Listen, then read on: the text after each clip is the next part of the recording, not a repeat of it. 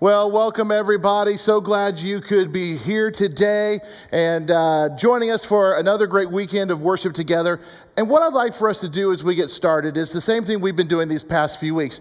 We've been spending some time in prayer, talking to God about our Go West campaign. Now, if you don't know what our Go West campaign is, then please go to our website at newlifenwa.com/Go West, or open up the app and just tap the Go West icon, and it will open up the website to all the information we've released so far about our Go West campaign. God's just doing some remarkable things. In April, this thing really gets pushed into overdrive, and I'm excited about what I'm going to be sharing with you in the weeks ahead. But if you would we just start today with a word of prayer? Would you join me? Dear Heavenly Father, we just come before you today, and as we have these last many weeks, we just lay before you this Go West campaign. Lord, we believe that you've got big plans for our church. That Lord, the future, Lord, what's out in front of us? We can envision many people in the Northwest Arkansas area coming to know you as their personal Lord and Savior. Lord, as we take these steps of faith moving forward, would you just go before us like you have, provide for us like you already have, Lord, and just show us the way. Lord, we don't claim to have it all figured out, but we trust you, and you do have it all figured out. So, Lord, we trust you in this. Please help us with it. In Jesus' name, amen. Well, as I was saying, it is great to see all of you here today, and we are continuing our series called Grounded. Now, in this series, we have been studying the core essential doctrines, or the core teachings of the Bible. And if you recall, in this series, we've unpacked the doctrine of God and sin and Jesus, salvation, Holy Spirit, the church, and last week, we spent time unpacking what the Bible teaches us about communion. Well, we have two more sermons in this series. We have today and we have next week. And friends, let me just tell you, you don't want to miss next week. In fact, I want you to go ahead and circle your calendars. Plan on being here next week. If you know a friend, invite them to church. I know we're still living under this pandemic, but if you've got a friend that is comfortable joining you in church, invite them. This would be a great weekend to do that, because I am finishing this series talking about what the Bible teaches us about the second coming of Jesus. I love preaching about the second coming of Jesus and how wonderful that day will be. But that's next week, and I invite you to be here. Don't miss it. Be here or join us online. It's going to be a great way to bring this series to a conclusion. Today, however, we're going to be studying about what the Bible teaches us about heaven. What the Bible teaches us about heaven. Just out of curiosity, how many of you in here today or watching online is looking forward to heaven? Oh yeah, sure. Lots of hands going up, as it should be.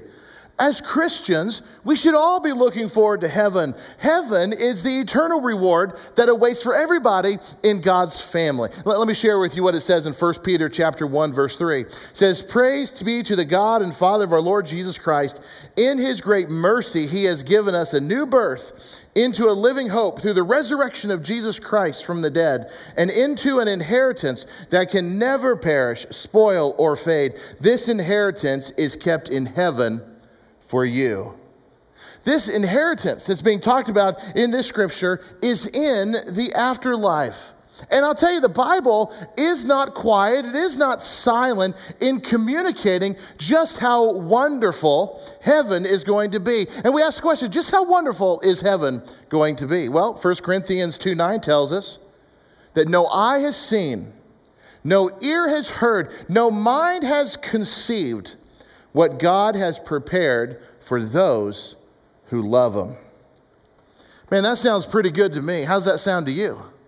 No eye has seen, no mind can see. We can't even imagine what it is. We can't wrap our minds around fully what it is that God has prepared for those who love him. But even though we can't fully conceive it, it certainly has not stopped people from trying to figure out exactly what heaven is going to be like. Yeah, a few years ago, a movie was released that just took the Christian world by storm called Heaven is for Real. Do you remember this movie? Do you remember it? The movie is based off a book by the same title, Heaven is for Real, and it was released back in 2010. Maybe you've read it. I actually have a copy of it myself. But the story is told of a little boy named Colton Burpo, who his parents believe he visited heaven when he was just 4 years of age. And that happened when he was having surgery for a burst appendix that nearly took his life. And after Colton recovered from that surgery, and according to his parents, he started to report things about things that he had seen that led his parents to believe that he possibly went to heaven, especially by listening to him describe what he saw. Now, I don't know what you're thinking at this moment, but I'm not here to dog the movie. I'm not here to dog the book. I'm certainly not here to judge anybody's salvation or their experience or anything like that. I mean, I'll be honest with you. My wife, Kirsten, and I, when this movie came out, we went and saw the movie, and we enjoyed it for what it was. It was a movie. But I'll tell you what does concern me a little bit about these kinds of things. It's when a Christian will watch a movie or read a book like this, and really there are numerous books, there's numerous stories just like this one. But they'll read those things or be exposed to those things, and then they'll walk away thinking this, well, now I really know what heaven is going to be like. Because did you hear about the little boy who almost died and he went to heaven and he saw all these things and he came back and told everybody what heaven is going to be like? I'm glad he did that because now I really know. It does concern me a little bit when I hear Christians talk that way. There is something I think in all of us that wants it to be the case. We want things like that to be true. We want to be able to say, somebody was there and they told us what it was like. Do you think that is because we've got this desire, we've got this hunger to know exactly what comes next?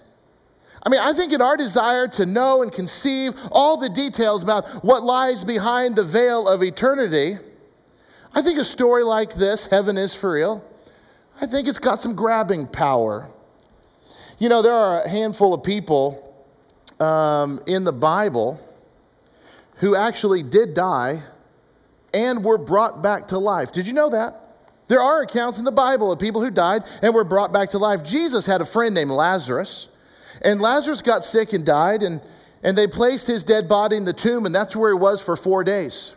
Jesus comes to the family to mourn with them, to be with them. And what actually happens is Jesus raises Lazarus back from the dead. It is this incredible miracle in the Bible.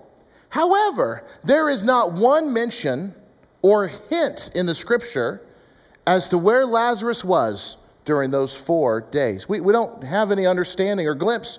Oh, where'd he go? Was he just asleep? The Bible doesn't tell us.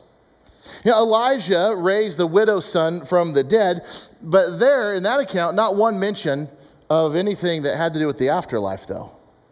You know, Paul, the Apostle Paul, raised a guy from the dead. His name was Eutychus, and he fell out of a 3-story window, and he died. But there's no report of where Eutychus went when he died, that time between his death and when Paul brought him back to life. There's not one biblical person that ever died, visited heaven, and came back to tell us about their experience in the afterlife. Maybe the closest thing we get to something like that is that there were 4 biblical authors who had visions of heaven. Not death and they came back from life. Not one of those. It wasn't a near-death experience or anything like that. But they had visions. Isaiah and Ezekiel, both were Old Testament prophets. They had a vision like that. Paul and John, both in the New Testament, they were apostles. They had such visions. But in all honesty, in comparative to the rest of the Bible, the details that they gave about those visions are really comparatively sparse, really. But all 4 of these guys focused in those visions on God's glory. They mentioned in these visions their own fear and shame about being in the presence of such glory, what they were seeing.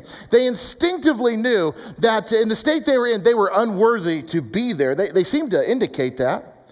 Truthfully, though, none of their visions, these 4 biblical authors that are writing about these visions, none of their visions really reflect or describe, like heaven is for real and some of the accounts that we hear about today.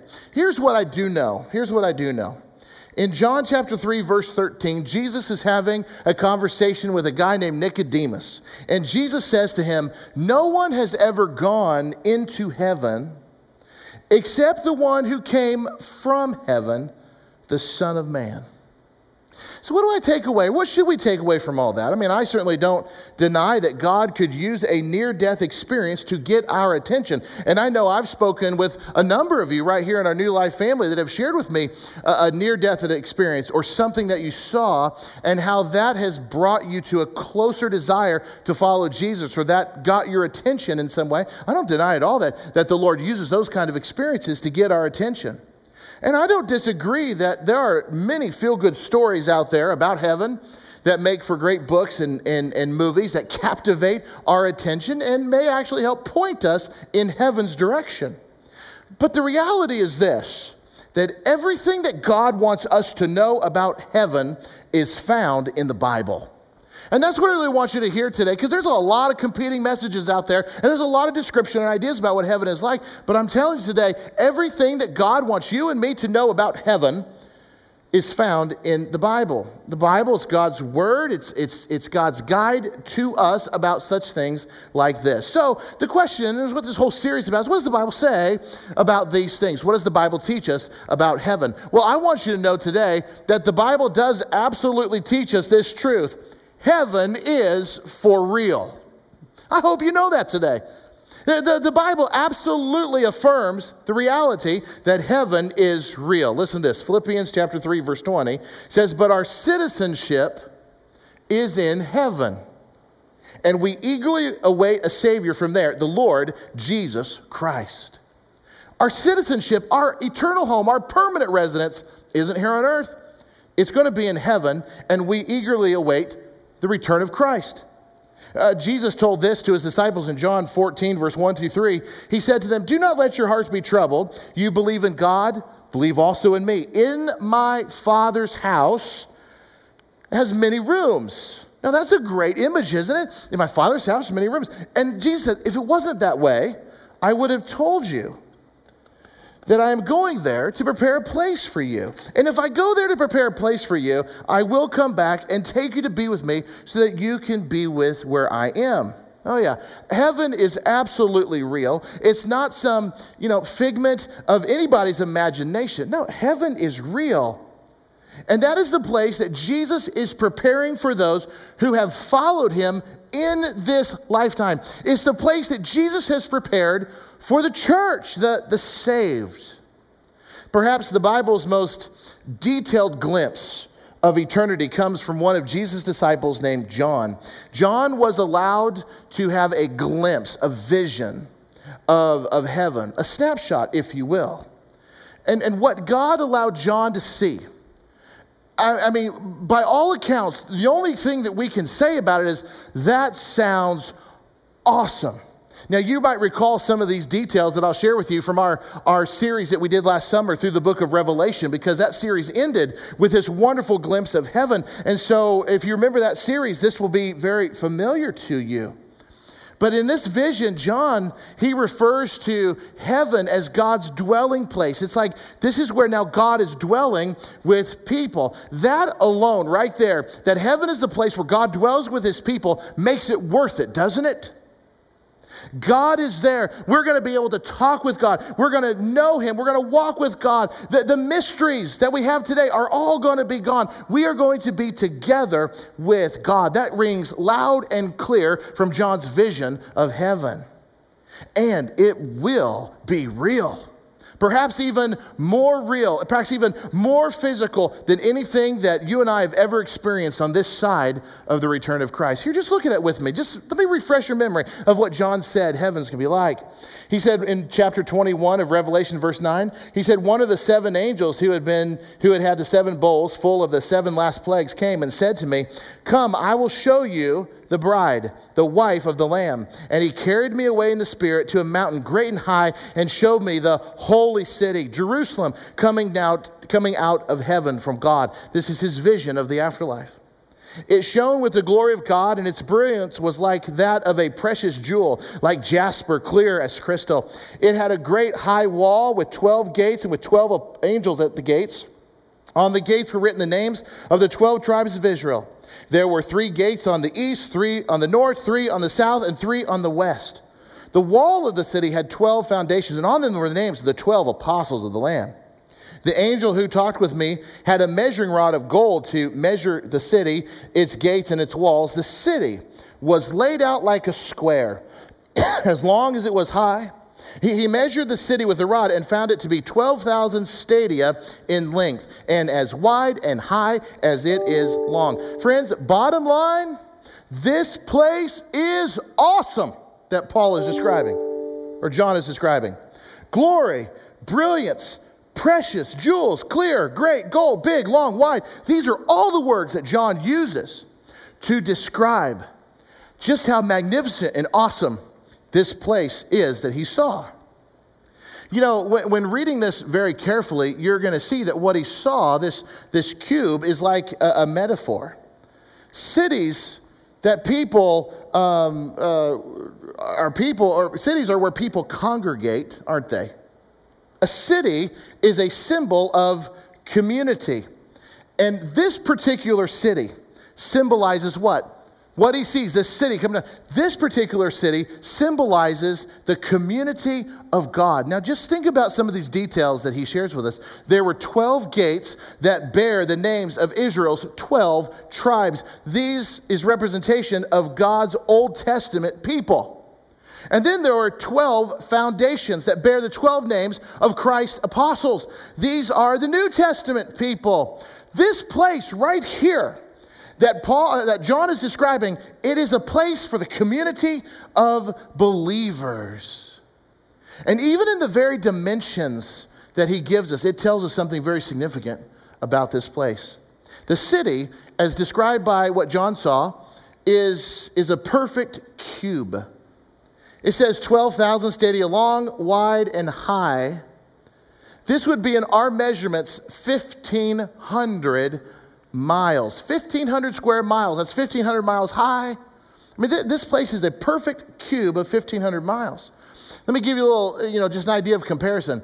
That if this place that John is describing were in the United States, it would stretch from east to west, from Atlanta, Georgia, all the way to Denver, Colorado. That's how far it would go. And then if you stretch it from north to south, it would go from, Montreal, Canada, all the way down to Key West, Florida. This place that John is seeing is absolutely huge.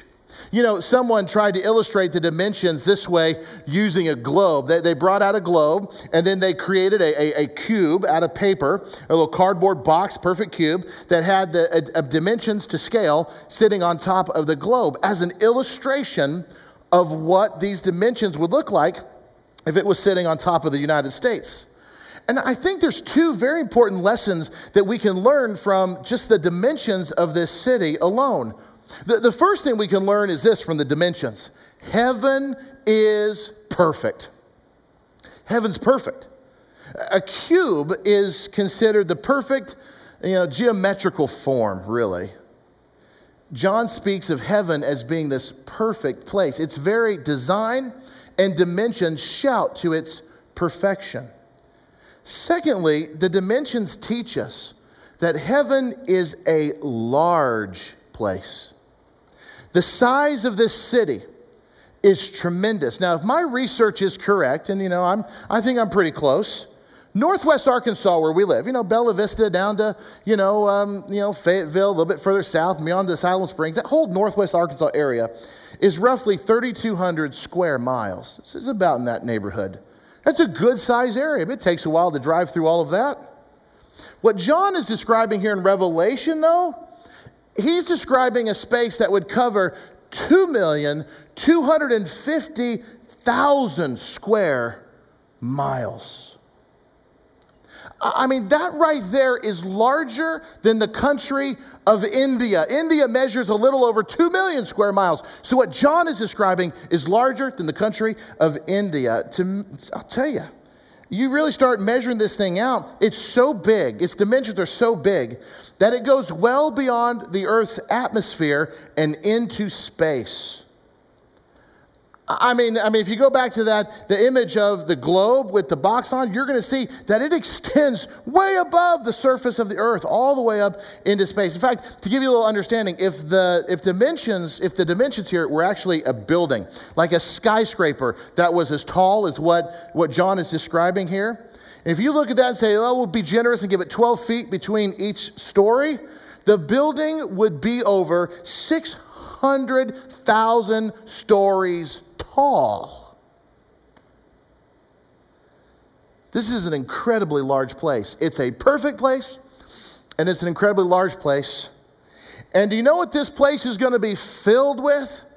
It's going to be filled with lots and lots of people.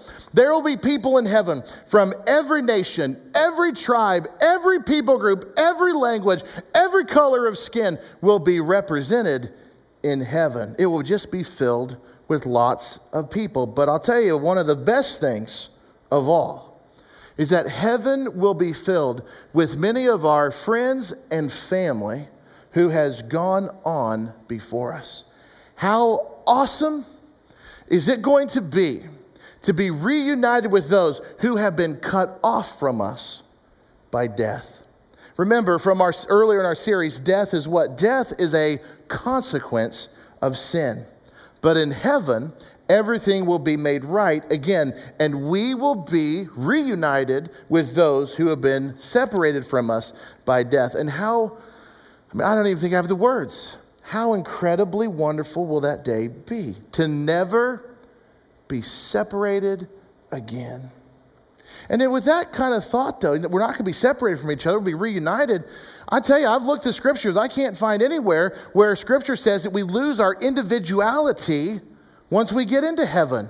In fact, I think quite the opposite. I'll give you a few examples. When Jesus went through what we know today as the transfiguration, and Moses and Elijah came to them, and there was this incredible moment.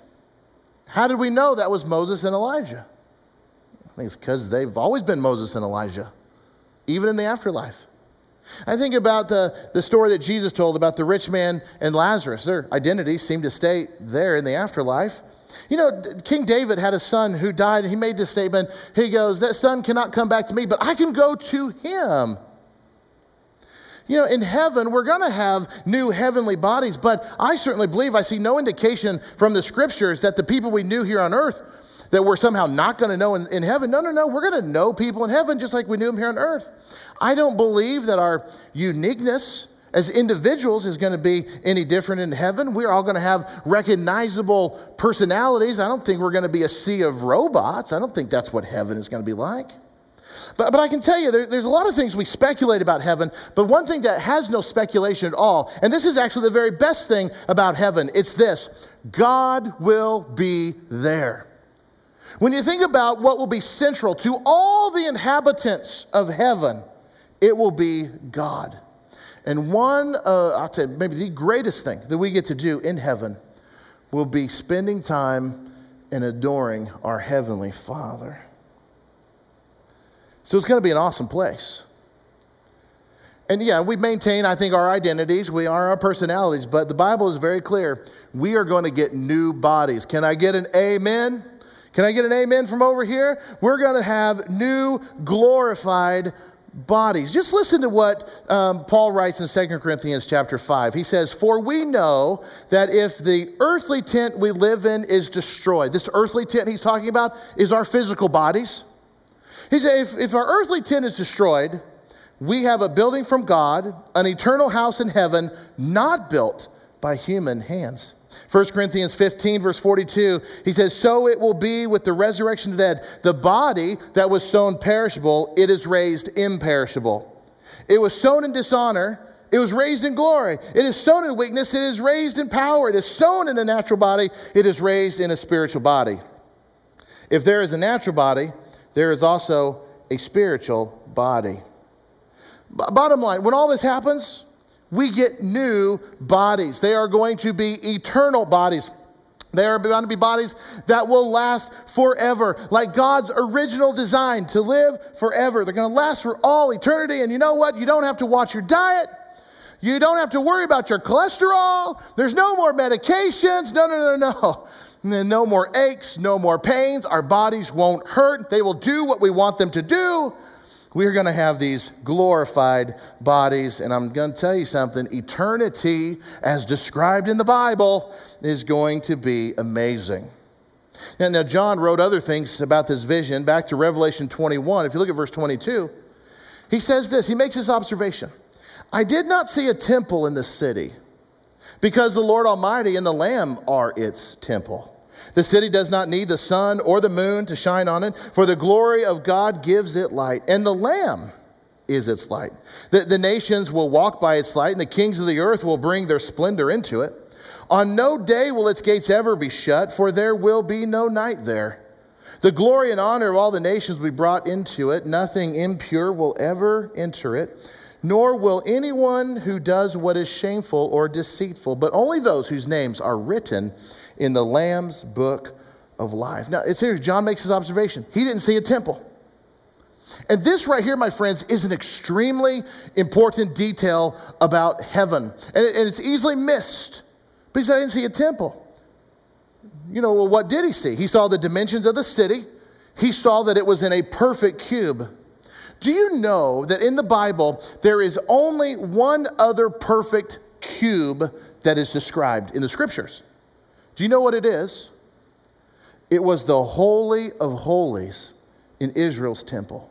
That's the only other perfect cube in the Bible. The Holy of Holies was the innermost room of the temple, and it's where God dwelled between the cherubim and the Ark of the Covenant. And the Holy of Holies had an extremely limited access. In fact, the high priest was the only one who was allowed to go in there, and he could only go in there one time per year. I mean, you might argue that it was kind of hard to get to God back in those days.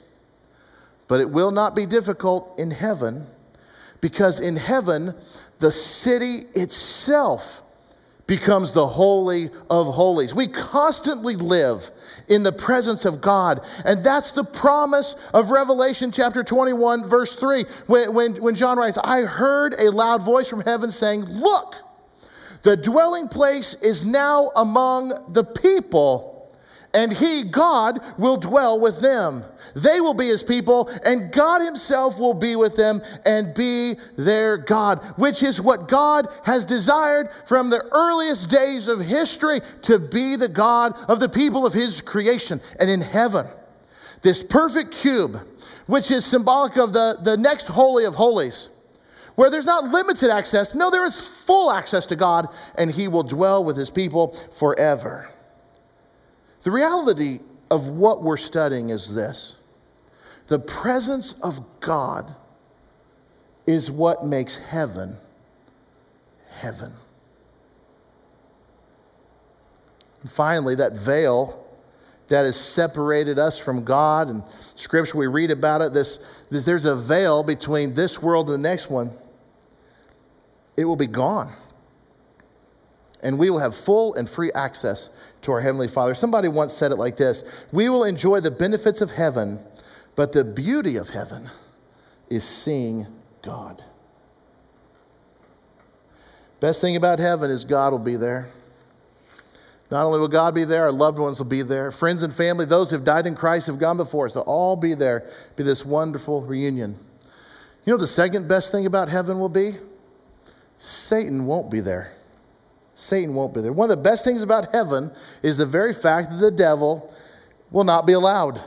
This means, think about it, this means that we will never, ever be bothered by temptation again, because the tempter himself will be gone. Can you imagine the joy and the freedom that will be ours when temptation is a thing of the past? It's hard to imagine, but it's the case. John writes this in his vision, chapter 22, verse 1.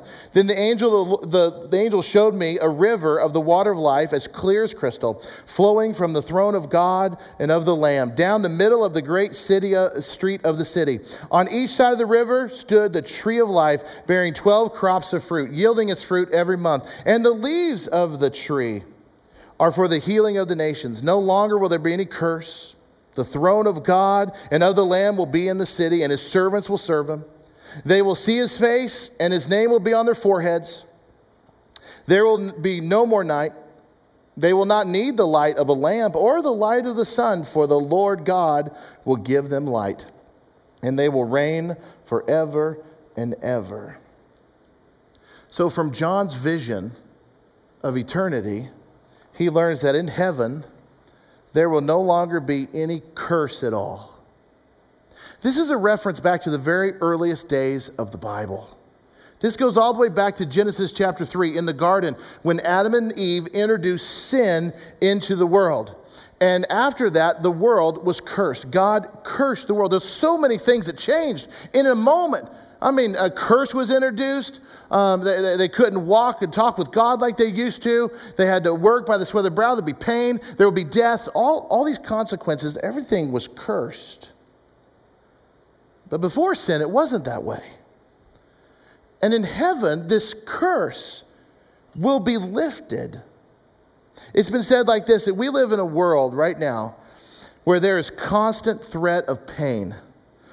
Pain from a mother giving childbirth, the pain of a child at the parent's funeral. I mean, there's just pain all around us. Everything that's wrong and everything that's broken in this world is the direct result of sin. Our world has been cursed, but in eternity, that curse will absolutely be lifted, and it's hard for us today to comprehend what life will be like in a place that's not fallen and that's not cursed. And I think that's why the scriptures teach us, no eye can see, no mind can comprehend what is in store for those that are a part of God's family, because it would just have a hard time envisioning a world where sin and temptation and the devil doesn't dwell. That's why it's hard for us to conceive it. I don't know how you're hearing this today, but I can tell you how I'm studying this and how I'm hearing it. I'm basically walking away from this today with this conclusion: heaven sounds wonderful. And if you walk out of here today with that same conclusion, heaven sounds wonderful, then we have done something good here today. And there's really only one other question that any of us could ask, any of us should ask. It's probably the most important question that any of us could ask at the conclusion of this series in Grounded. And the question is this: how do I reserve my spot? How do I make sure that there is a spot reserved for me in heaven? Because from the description that we just read here today, what we've learned from the Bible, isn't it agreeable with all of us that that's where we want to be? Is in heaven? How do I reserve my spot? Well, the Bible clearly outlines it for us, and I've tried to clearly outline it from Scripture in this series. How do you reserve your spot in heaven? Well, you got to believe. You know, we are saved by God's grace through our faith in Jesus Christ. We have to believe. What does it believe exactly? Believe that Jesus Christ died on the cross and rose from the dead for the forgiveness of your sins. We believe with everything we've got. We accept the gospel. So those who believe and accept this gospel, you know what they do? They repent of their sins. They change their minds. They change their attitude about sin. They go from I love sin to now I hate sin. So belief leads to repentance of sins. That leads to confessing Jesus Christ as Lord. He is my leader. Jesus said, if you confess me before men, I will confess you before my heavenly Father. Confession. Baptism, be baptized. Every Christian in the New Testament, they were baptized. They believed, they repented, they were baptized. And what was the result? They were filled with the Holy Spirit. So, what I got to do to reserve my spot? Believe, repent of sins, confess Christ as Lord, be baptized, be filled with the Holy Spirit, and live every single day of your life for Him. Yes, you're still going to sin. Yes, you're going to mess up. None of us are perfect, and God knows it, and He has mercy on us. Thank goodness. How do I reserve my spot? Believe, repent, confess. Be baptized. Be filled with the Holy Spirit. Receive that seal on your heart by God until the day of redemption and live for Him. Friends, let me pray for you. Dear God, I just thank you, Lord, that we could be here in this place today, that your word so clearly explains to us what it is to look forward to, how to live our lives today, what you have prepared for us, Lord. And I pray that we pull our strength and our knowledge and everything from your word. Lord, I pray that we walk out of here today not just saying that heaven's going to be great, but committed to live our lives so that one day we'll be there.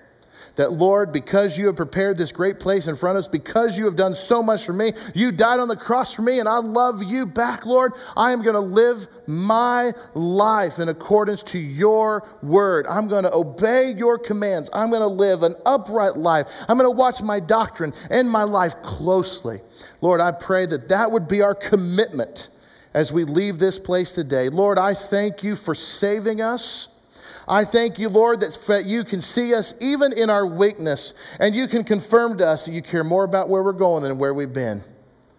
That you died on the cross for us. Lord, help us to receive, help us to respond. And it's in Jesus' name we pray. Amen.